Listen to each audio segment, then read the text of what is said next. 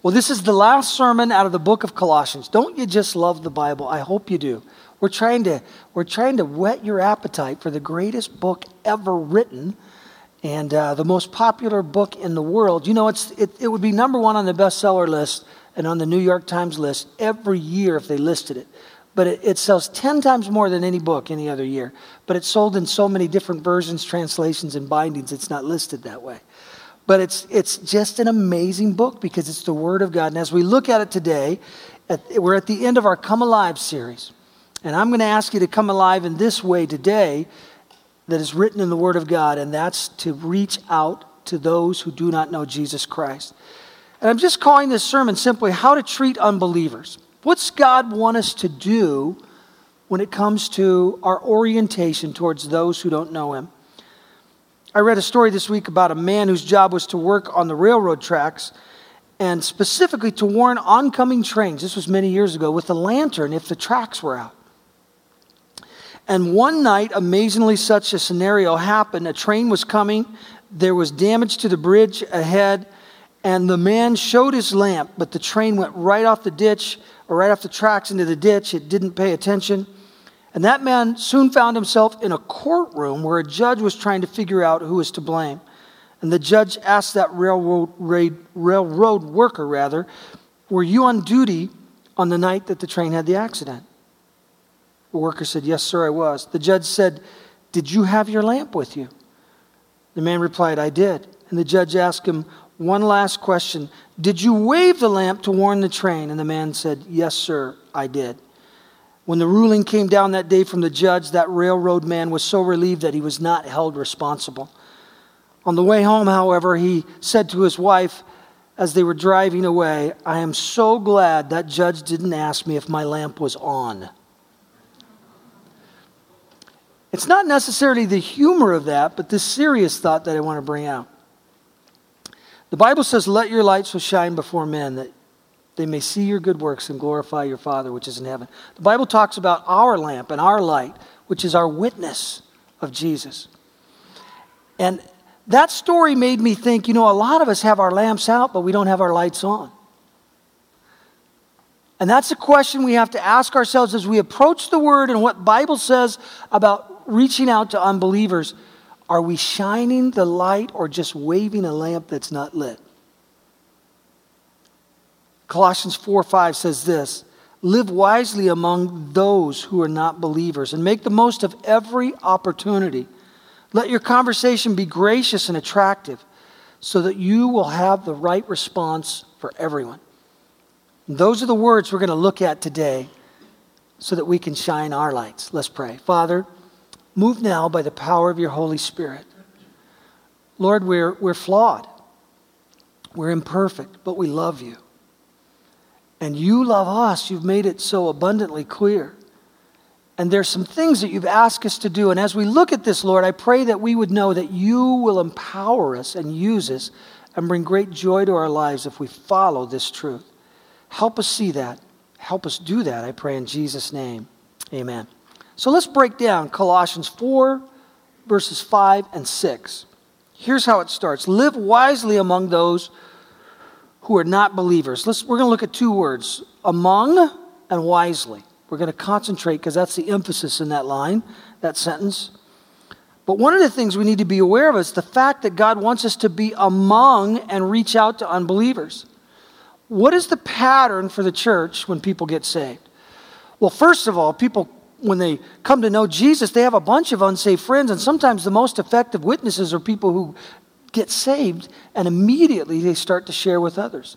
Like the woman at the well, after she met Jesus, she said, come see a man who told me everything about me. And that can happen in an unbeliever's life. And I think there's great opportunity because they know so many unbelievers, right? They're their closest relationships. But after a year or two, they don't have as many friends that are unsaved. And after 3 or 4, they get connected in a church, in a small group. And these are all good things. But pretty soon, in 4 or 5 years, they don't have any friends, any acquaintances, any people they really talk to in a serious fashion that don't know Jesus. If we're not careful, we can develop this protection mentality. I have to protect my kids. I have to protect myself. I have to be careful not to let, this evil world penetrate my home, our life. That all sounds good, and there's some truth to that, right? That we don't want to be impacted by the vain philosophies of the world. But all through this word, it talks about mixing with, being among, knowing, loving, and shining the light with unbelievers. How can we shine the light if we're never around them? That was never the thought that God wanted. This word among, I like the way that the King James Version translates it, walk in wisdom toward. Okay, the New Living Translation said among. The King James Version translated that word toward.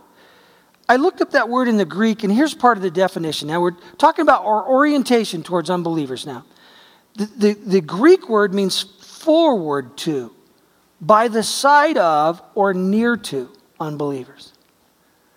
So when it says walk among, it doesn't mean like in the mall where you don't know them or see them. It means like in life, near to them, with an orientation toward them, that they might know of the love of God. So here's a question for all of us. I'm not really trying to impose guilt. We're just looking at the word. It's like a mirror. It illuminates what we really are. And so we examine ourselves. I'm not calling you out today. I'm calling myself out. Are we oriented in our lives towards reaching out to unbelievers? Do we even know any? Where are the spots where we could even have opportunity? If we're not in spots like that, then I would just recommend that you reorient your life, that I reorient my life a little bit to make sure that there's some opportunity I have to reach out to the unbeliever. Building relationships with, loving. Live among them, it says. Then it says live wisely among them. Wisely here means to be a good example. Your character. So that others could watch and see Jesus in you and like it and want to follow. Because after all, unbelievers are watching closely, aren't they? Some of them just to criticize when they see something wrong. And God says, be careful the way you live. You say, what does it matter? God loves me. Well, here's one of the things that matter. You know, first, your sin will hurt you and damage your life. Secondly, other people won't want to follow Jesus if we're not living a life that's toward Him, a life that's pure. They'll say, I've got that right now. If they don't see any difference, then what is there to follow? We have to be careful the way we act, the way we live among people.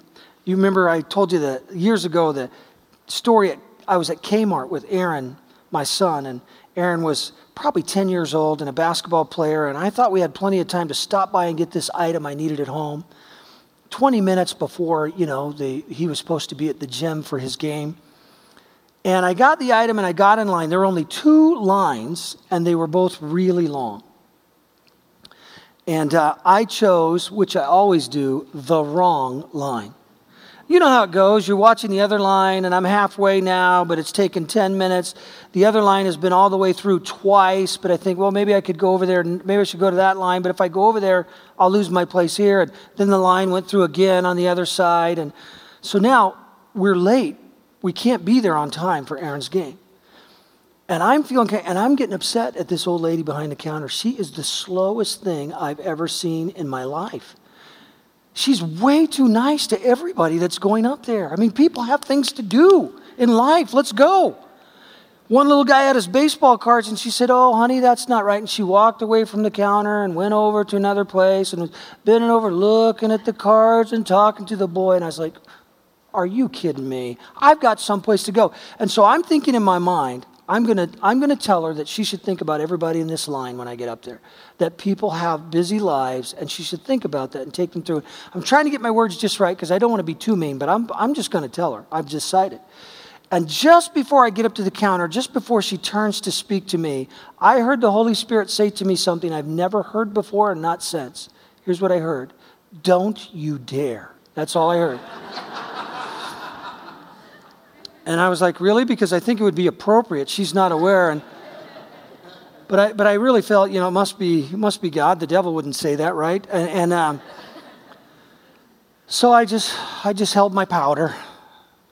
And she turned to me, said hello, and I said hello. And she looked again, and she said, Pastor Stan, I didn't know you shopped at Kmart.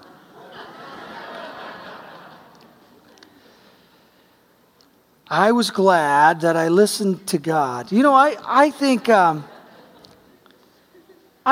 would say that to all of us in lots of situations. When the neighbor's tree is putting leaves in our yards and it's upsetting to us, and when the coach isn't playing our kid right, and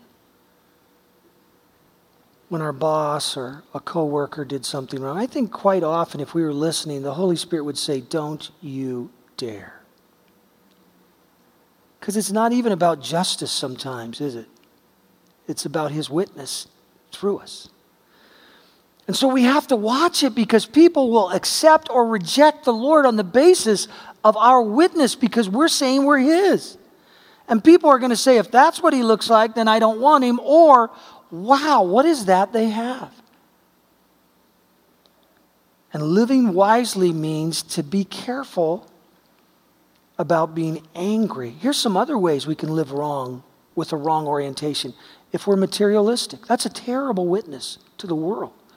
I mean, most of them in America, at least many of them, their God is money and things. And so if we make that orientation ours, that it's all about making money and getting stuff, and what are they going to see in us that they don't already have?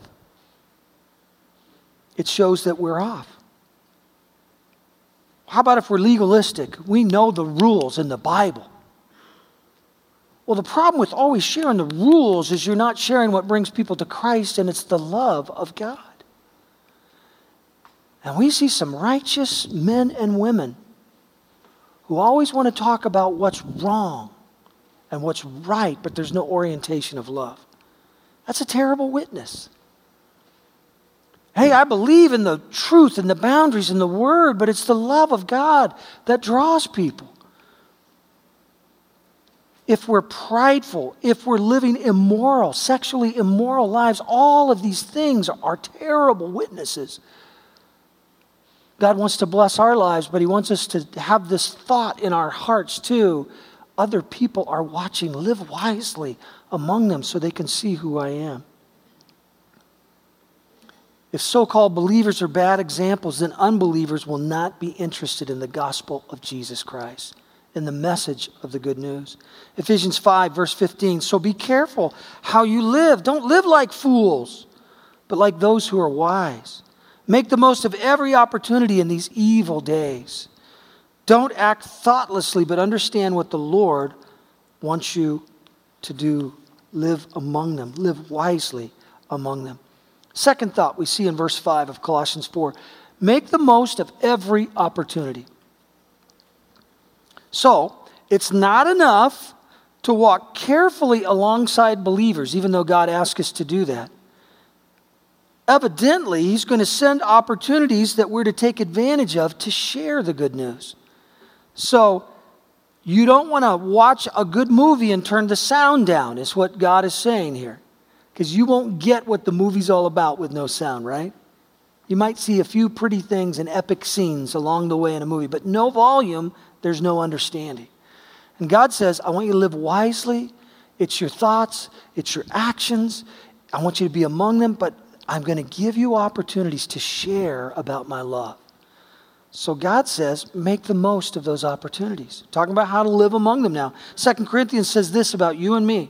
We are therefore Christ's ambassadors, as though God were making his appeal through us. We implore you on Christ's behalf, be reconciled to God.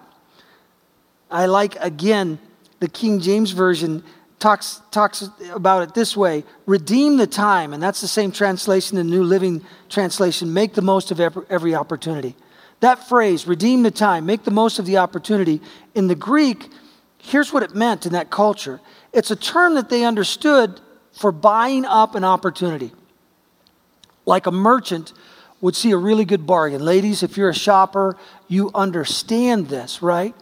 How much money have you saved your husband because you got 70% off on something several times in your life, right? And saved yourself. But sometimes you come across, even in business, a deal that's unbelievable and it's real, and you've got to take advantage of it. Now is the time to buy the bargain or to make the deal that will yield great results. That's what this term meant. It was a merchandise marketing business term, seize the opportunity. And God used that phraseology to let us know that he's going to put opportunities in front of us that have just all been about this moment where there's an accumulation of planting and watering and a harvest might take place. Share now. This is the opportunity. God gives us amazing, specific opportunities at times. And he says, I want you to take them. So here's a thought for us. Are we even aware of opportunities during our week? Do we even think that way? I mean, every week he's giving us opportunities. We might not be seeing them, right? So God's just saying to his church today, I love you. I think you're wonderful. I want to reach some people through you. I'm going to give you some opportunities. I'd like you to be aware of them and seize them so that people can know me. Wow. Isn't that something? I mean, in one way, it's really exciting that God has called me to work alongside him. I'm telling you, there's nothing more exciting in life than knowing that God has worked through you to help someone come to Jesus Christ. We can't save anybody. He does the saving, right? But we get to partner with God. He's chosen to work through you and I, to speak words through us. We're ambassadors. That's the way he's chosen to do it. And so he'll give us opportunities. Now, here's a thought. These scriptures that I'm about to read precede these thoughts in Colossians. These are the verses just before our orientation towards unbelievers that I'm talking about today. Just before this thought of make the most of every opportunity. Same chapter says, devote yourselves to prayer with an alert mind and a thankful heart. It's a context of unbelieving people that you would be prayerful. And then Paul says, pray for us too, that God will give us many opportunities to speak about the mysterious plan concerning Christ. So we're to pray for ourselves and pray for others for opportunities. Now I'm telling you, if you will pray for opportunities to reach to someone who doesn't know Jesus, they'll just come. It's amazing how it happens. The number one thing that happens is there's an awareness in us. And then when the opportunity comes, the Spirit speaks and we know, here's one of those opportunities I've been praying for, and we can go. And Paul says, that is why I'm here in change. Paul was asking to pray for him. He's in prison when he writes this. He's praying for opportunities. Well, who can you witness to in prison when you're isolated in your cell? Evidently, prayer will bring them from everywhere because they came from regions and countries and soldiers, and they all came to see him at prison, and he was leading them to Jesus Christ. And I think prayer was one of the big reasons that was happening. Pray that I will proclaim the message as clearly as I should, the scriptures say.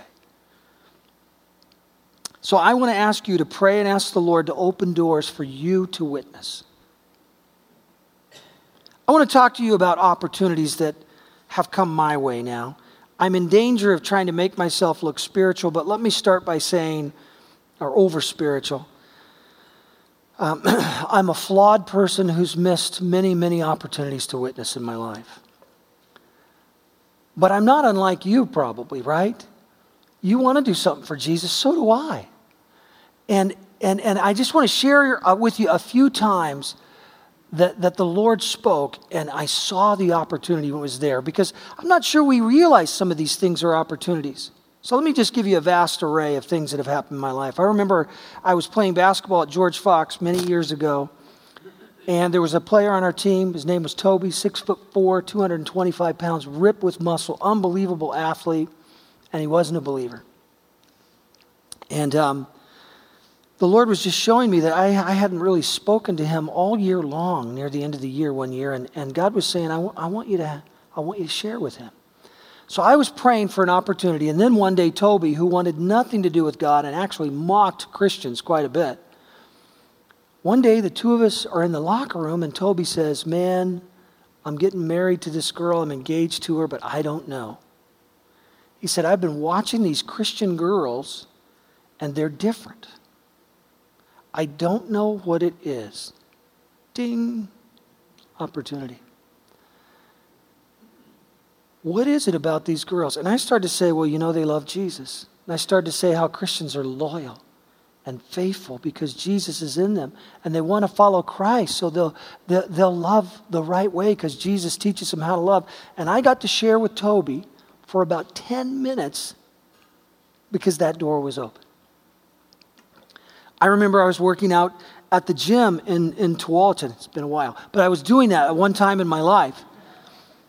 And I had talked to this guy, and I didn't know anything about him. He seemed nice, and he asked me what I did, and I asked him what he did. And after a few times, he said to me at one point, my boyfriend left me. Well, that caught my attention a little bit. He knew I was a pastor. And he said he became a Christian. And the guy's brokenhearted. And he said, at some point in that conversation, do you think I'm going to hell? Well, that's an interesting question, isn't it? I saw it as an opportunity because here's what I saw. All he's ever been told about or thought about is the judgment of God. Nobody's told him about the love of God. So I quoted some scripture to him. I said, here's what the Bible says, that all have sinned and fallen short of the glory of God. You're a sinner. I'm a sinner.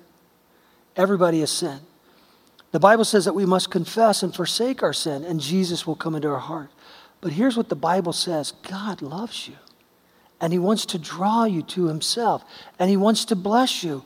And so I got to share Jesus with that guy that day. I remember being on a plane and a young lady named Farah, a beautiful young lady. As a matter of fact, the Lord prompts me and uses me on airplanes quite a bit. And I was so tired from whatever I was doing, I can't remember what it was, that I actually said before I got on the plane that day, please, Lord, not today. I'm just really tired. I don't want to share. Can I just sleep or rest or something? And so I got on and Farah was there and we didn't talk much. And at some point I pulled up my Bible and started to read the Bible. And she said something about the Bible. I used to read the Bible. I used to go to church. And she just started talking. And I felt like the Lord said, no, you may not rest today. So I closed the Bible and I just listened to her for a while. And then eventually she came to this question. She talked about a bunch of legalistic Christians she knew, and I just listened. And then she said, do you think it's a sin to smoke marijuana? Well, here again is a lady who's heard all about the rules, but she hasn't heard about the love, right? And so she doesn't really need to, that's not the main question. The main question she needs to understand, the main point is God is love, and he would draw you to himself. But I said, I like what one of my friends say. When you come to Jesus, you don't need additional highs. My friend says, I don't do drugs because I don't want to come down from this high that Jesus has me on. And I talked about how those things tend to mess our lives up and God doesn't want to see us hurt. And then we talked about Jesus. And she told me about, it's no wonder people come to Jesus when this is their grid. She told me about her sister's husband who was a Christian and beat her sister with his fist. And I had the chance to say to her, I'm so sorry. That is not the heart of God. God doesn't want that. That is terrible sin. And then that same man would criticize her for not going to church.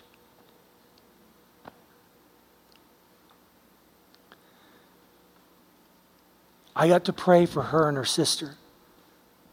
I got to tell her of another church in that town that she was from. That would be a good one to go to where you find people who love Jesus, will love right, and care about you. Karen and I sent her a package. I gave her my favorite Bible. I felt the Lord saying that. I was going, really, this one? Come on. But I signed it, gave it to her, sent her sermons and package. And I don't know what Farah's doing today, but I hope she's following Jesus.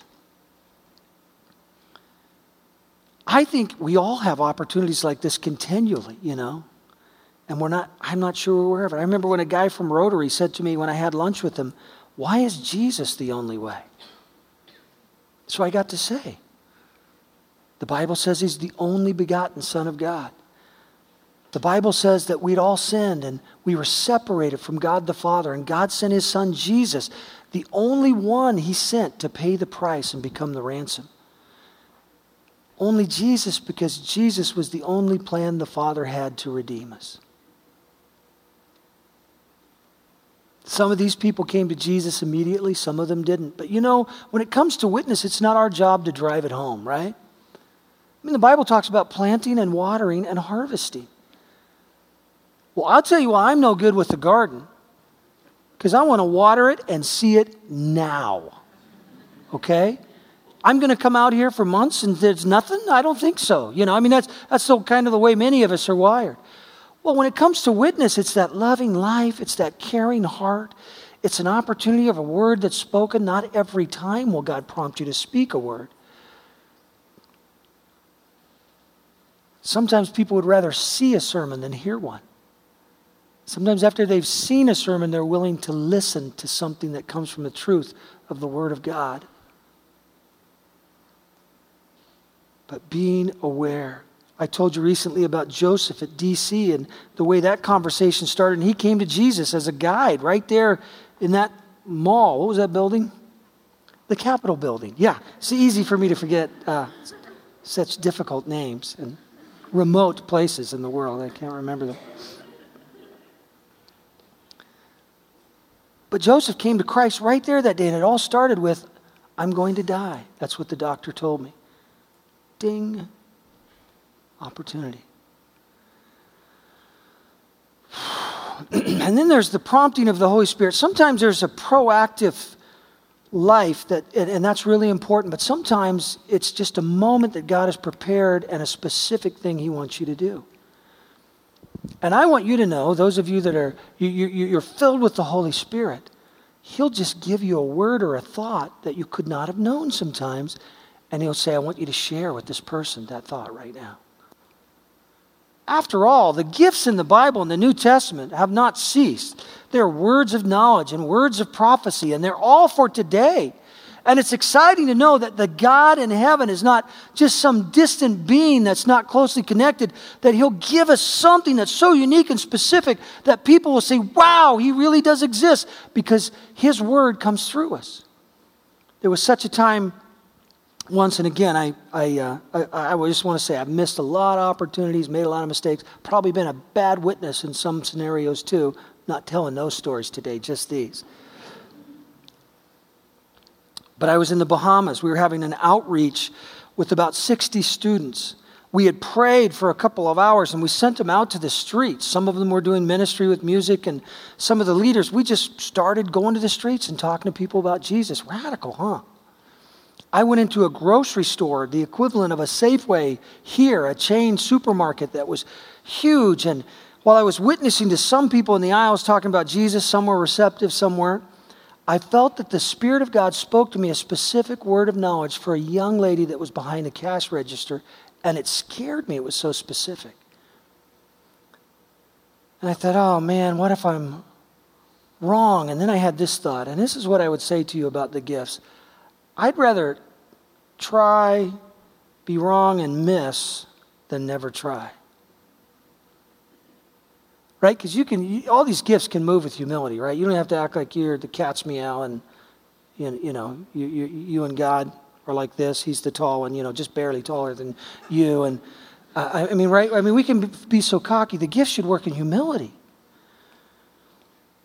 So I waited in line. And then when I got to her, I just spoke it. And I was scared. But I said, I feel like the Lord sent me to give you a word, and here's the word. Your husband just left you. You have 3 kids.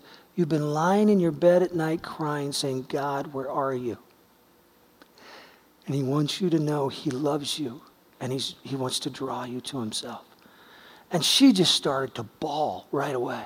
She just broke down. She said, how did you know? And I felt like saying, you mean it's true? But I didn't, because I don't know why I didn't. I just didn't. And I felt this boldness. Did you know the Holy Spirit, we like this, I believe in a personal prayer language. I have a prayer language. I speak in tongues. It's a personal devotional prayer language, and it's just wonderful. I want to talk about that more with you sometimes. It just edifies and builds me up as a believer, but sometimes we talk about that as like it's the thing. Well, do you know what else shows up when the Holy Spirit fills people with power? And it's probably in there more than tongues is in the New Testament. Boldness. You watch where the Holy Spirit is. Holy Spirit came, it felt boldness. Holy Spirit felt boldness. Holy Spirit felt courage, boldness. And man, I'm telling you, when you're in the operation of the Holy Spirit, courage and boldness will come to you that you just would do things you wouldn't do on your own or normally do. And I said to this young lady, would you pray with me and invite Christ into your heart? And she said she would. This lady shut down her cash register with people in line, walked around to the aisle, and she's just crying, and two big black men come up and they watch. Here's this white guy who's got this Bahamian lady crying, and they don't know what it is, and I'm starting to get a little bit afraid. I'm going, it's just about a love and a God deal. I'm not going to hurt her. But we prayed, and she invited Jesus into her life. I've never seen her since then. But I'm going to tell you, she had an encounter with God, not with Stan, but with God. And I believe that God will work through all of us with his promptings. It doesn't have to be that dramatic. Sometimes it's just that Jesus loves you. Have you heard me talk about my friend Steve Zemke, who's a minister in Washington? He was a drug addict coming out of the drug culture in the 60s. His life was messed up. He was miserable. He's walking down the street in Seattle, and he says, God, if you're real, let me know. And at that very moment, some dude from the 6th story in an apartment building yelled down, hey, you! He looks around, no one else in the street. You! And he's pointing, and Steve goes, me? And he goes, yes, Jesus loves you! That's a pretty quick answer, God, if you're real, I'm not saying yell from a window. I'm not saying talk to the lady at Safeway. I'm saying that the Holy Spirit will prompt you. That's what I'm saying. And it's okay to test that and say, Lord, is that you? I remember Jack Hayford saying once that he was on an airplane and the Lord spoke to him and said, tell her I see her as naked before me. And he was like, what? I'm not telling that lady that. That can't be God. But he felt it over and over again. So he's trying to figure, where can you work that into the conversation, Hey, I live in L.A. and God sees you as naked before him. I mean, there's just not a good spot to. But he found a way to say it, and she started crying. She said, I've never believed God was real, and I've always told him I feel like I'm naked and wounded and hurting, and nobody's here for me. I'm certainly not telling you to say that to anybody, okay? I'm just saying it's different every time. And the Holy Spirit is so creative and knows right where people are at. I think we should live proactively and pray for opportunity, but I think we need to respond to those promptings at times too and reach out. Acts 1:8, but you will receive power when the Holy Spirit comes upon you, and you will be my witnesses, telling people about me everywhere. When we pray and we watch for opportunities to witness, the Lord will bring them and we'll share, and there'll be an impact. Planting, watering, harvesting. Third thought today from the scriptures, verse 6, let your conversation be gracious and attractive. I don't know where it happened that we started to preach with close to an angry spirit and call it the anointing. But it happened in America for a season. I remember Aaron was, I like to watch Christian TV because it's pretty good entertainment. These preachers, and some of them are good and some of them, make me wonder, and they might wonder about me too. But I'll watch every now and just to see what they're saying. One time, my son Aaron was about 5 years old, and he's walking by, and he sees this guy just going, God's head, he's got his finger going, and he looks at the TV, he stops, and he goes, what's he so mad about? I said, well, he's not mad, Aaron. He's preaching. he thinks he's anointed. Aaron said, looks mad to me, and he just walked away. I wonder if that's not the way we look to the world as Christians quite often. I mean, look what this says. Conversation, let it be gracious and attractive. Now, I believe in prophetic words. You've heard me talk. I believe there can be a strong word at times. But predominantly, God says, I want your orientation to an unbeliever to be gracious and attractive when it comes to your words. It says, in another version, the NIV, seasoned with salt. There are two ways in that culture salt was used. As a preservative, meaning they did not have refrigerators in this day, right, in this culture. So when they said seasoned with salt, they knew that they would put that on their meat and it would make it last for a few more days, give it an extended life.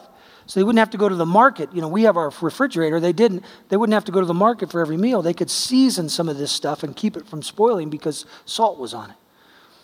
Meaning, if you don't season it with gracious words, corruption can take place. Spoiling can take place. A ruining of that opportunity can take place. So a mean spirit, a prideful, condescending attitude, a few cuss words even, because you're angry, can just kind of spoil it for people who are watching and saying, I don't think so. Romans 2:4 tells us how God draws us. Don't you see how wonderfully kind, tolerant, and patient God is with you? Does this mean nothing to you? Can't you see that his kindness is intended to turn you from your sin? That's just a great verse. His kindness leads us to repentance, another version says.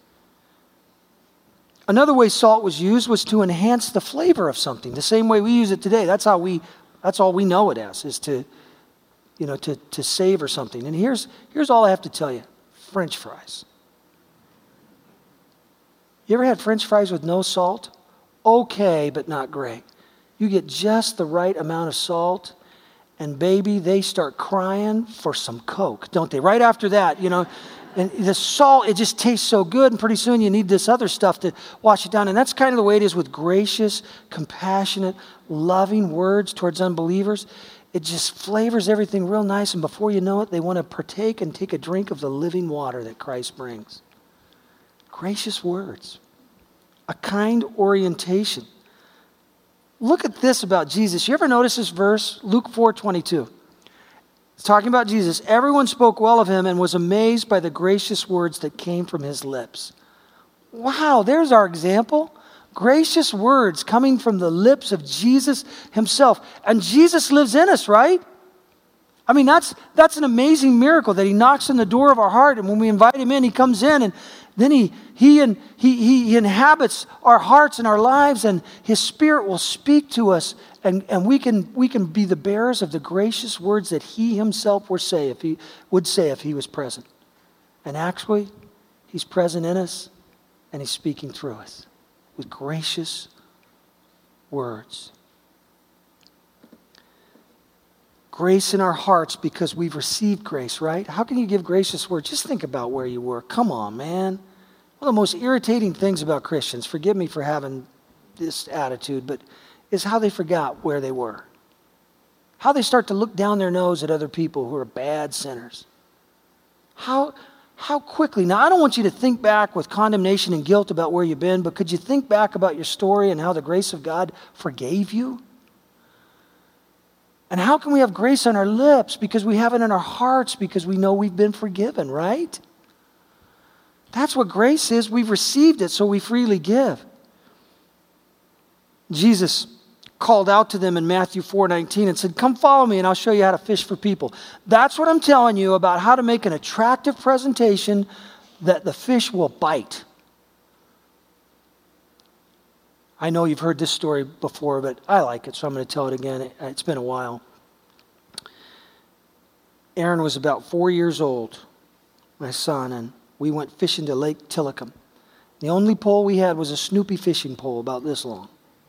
Totally worthless. We could barely reel in the little perch. But that day, there was nothing biting. We had this whole box of night crawlers, and they were about this long, and Aaron was more interested in the worms than the water, and he was all boy and a rock and a stick, but nothing was biting that day, so we were getting ready to leave, and he'd been begging me the whole time if he could put a worm on the hook. Well, give a 4-year-old a worm and a hook and, what's going to happen, right?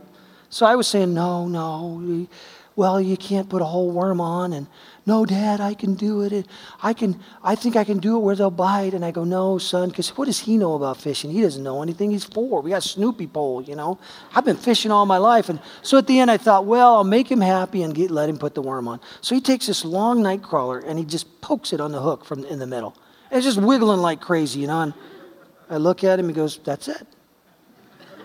I go, yeah, I'm not even sure I can throw that. He goes, no, Dad, try it. It'll work. So you have to throw it slow so the worm doesn't come off, right, when they're that big on this little hook. So slow, and it goes out there and sits, and there's this little bobber, and I'm saying, yeah, okay, we're just going to stay for a few minutes, and then the bobber goes, zzz. It disappeared. The line started going out.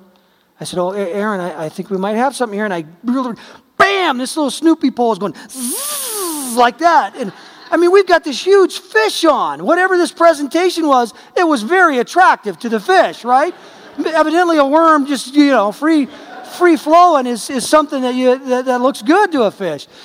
And we reeled that thing in, and he was screaming. It was a 4-pound bass that we caught on a Snoopy pole, and he said, I told you, Dad. And that's what Jesus is showing us, an attractive presentation that they'll hit on. And it's not the same every time, right? Candace was 6. We were fishing another time. Not catching anything. We're out near Lincoln City on a lake out there. And she had her pole, and it had a bobber on the end of it, and she was just running up and down the shore, dragging her bobber everywhere. And I said, Candace, honey, you have to be quiet or the fish won't bite, right? How many times have you heard that from your dad if you've been fishing? And if you run and move the bait like that, they won't hit it. And she goes, no, they will, Dad, they will. I'm like, you don't know anything about fishing. I go, no, honey, they won't. They will, Dad, they will. And she's running along. All of a sudden, bzzz, it goes down, and she reels a fish. And I'm going, come on, that's not how you catch fish. 2 fish caught that day, both by a little 6-year-old running her bobber up and down the lake. And that's all we had, and it worked. And she said, I told you, Dad. I'm about ready to give up that whole fishing thing. Kids are better than I am. But the point is, God will speak specifically and show different ways. It's not the same in every setting and every person. And the Holy Spirit's so smart, He'll use the wealth of wisdom from this word to come out of our hearts, our mouths, our lives. And God says, I want to help you be fishers of men, and I'll show you how to make it very attractive with gracious speech, not condemning hearts. 1 Peter 3, but respect Christ as a holy Lord in your hearts. Always be ready to answer anyone who asks you to explain, about the hope you have. But answer in a gentle way with respect. Gentle with respect, orientation towards unbelievers. Do you ever notice in the Bible that every time Jesus meets someone who doesn't know the Father, doesn't know Him, you get the feeling that they understood He liked them? Right? It was the religious person that Jesus really came down hard on. The Pharisaical spirit. I'm special and you're not. That's where Jesus did His work. With unbelievers, He was always giving gracious words and gentleness and never trying to force anything. But He did talk to them about truth and living water. Gentle with respect. Keep a clear conscience so that those who speak evil of your good life in Christ will be made ashamed. Last thought today. So that you might have the right response for everyone. That's what I was speaking to earlier about that fishing. There's a different response for everyone. It's the 4 spiritual laws kind of work. It's the Bible and it's truth, but if you give a rote presentation in every setting, it's just not going to go that well for you. Care about them, love them, walk with them, be among them. Here's a thought I want to ask you. I don't normally give assignments. I'm not going to follow up on this assignment. I can't do that. But I'm going to ask you if you'd consider hanging out with an unbeliever at your house. How do you do that? You just invite a neighbor over for dessert. I'm not even asking you to be religious in your conversation. I'm asking you to invite an unbeliever. It could be at a coffee shop if you want, but I'm asking you to pray and just hang out with them and see what happens. When they come over, just be kind, have fun. They think Christians don't have fun and they have to accept this, no smiles, terrible lifestyle to come to Jesus. They don't even know Christians have the most fun in the world because it's good, clean fun that doesn't damage you. But I just have a feeling that if we'll have that orientation where we're looking for unbelievers, we're caring for them, and we're hanging out with them, ready to seize an opportunity if God brings it. Because usually, he may not bring it, he may not ask you to say anything for several times that you're hanging out with them. But then the opportunity will come. Would you consider hanging out with an unbeliever? That's your assignment, if you choose to accept it. You just pray and invite someone to hang out with you. See how it goes. Love on them. Well, this last word, so that you might have the right response for everyone. I read a story I really liked this week about a lady named Fanny Crosby. She was born in the 19th century. She was blind soon after her birth, so blind most of her life. She wrote some of the most popular hymns that the world has ever known, Christian songs. As a matter of fact, in the 1950s, they inducted her into the Country Music Hall of Fame, a hymn writer. She'd been gone for some time, but they put her in the Hall of Fame country music in the 20th century. Some of her songs we still love to sing. Have you ever heard the song Blessed Assurance? That was Fanny Crosby's song. Or these words, Jesus is tenderly calling you home. Fanny Crosby wrote that. It's something to be a songwriter. It's another thing to have your songs have a shelf life of a couple hundred years, I read this story about her going to the Macaulay Rescue Mission in New York City. She stood before a crowd of homeless, drug-addicted, alcoholic men, this blind lady. And she said this. I wonder if she's prompted by the Spirit when she said it. Is there a young man here who doesn't have a mother? And one young man timidly raised his hand, and he explained that she died when he was very young. And she asked him to come to the front in this public setting. And here's what she did. She was led to him, and she gave him a big hug, and she kissed him on the cheek. She embraced him. And it so touched her heart that she went home that night and she wrote these words: rescue the perishing, care for the dying, snatch them in pity from sin and the grave, weep o'er the erring one, lift up the fallen, tell them of Jesus the mighty to save. Years later, a famous evangelist named D.L. Moody was in St. Louis, and the guy that sang at the Crusades was Ira Sankey, a famous singer. Ira got up to sing a song at this crusade, but before he did, he told the story that I just told you. It was the song that had the words that I just spoke of, Jesus is mighty to save. And he told about a young man who had said he didn't have a mother, and someone in the crowd shouted out, "It was me. It was me. I'm the young man she wrote about. She kissed me," he said, "and I could never get away from that moment." And he went on to explain that as a result of that evening, he became a Christian, he straightened out his life, and he'd followed Christ all these years. I read that and I thought, that's kind of what we're trying to do. Embrace the unbeliever. How does God feel about the unbeliever? Maybe way different than you and I. When the prodigal was coming home, do you remember the story of the father running out and he embraced, just like Fanny Crosby did? And what did he do to the prodigal son? The Bible says he kissed him. As a matter of fact, the translation in the Greek literally means to smother with kisses. So it was more than one. It was a lot of them. Again, I'm not saying that would be appropriate for you with an unbeliever walking through these doors, but in the realm of the Spirit, what God wants to do is give an attractive presentation, and He wants us to embrace others so that they can feel His kiss. And that's what he's calling us to. That's what he's asking us to come alive to.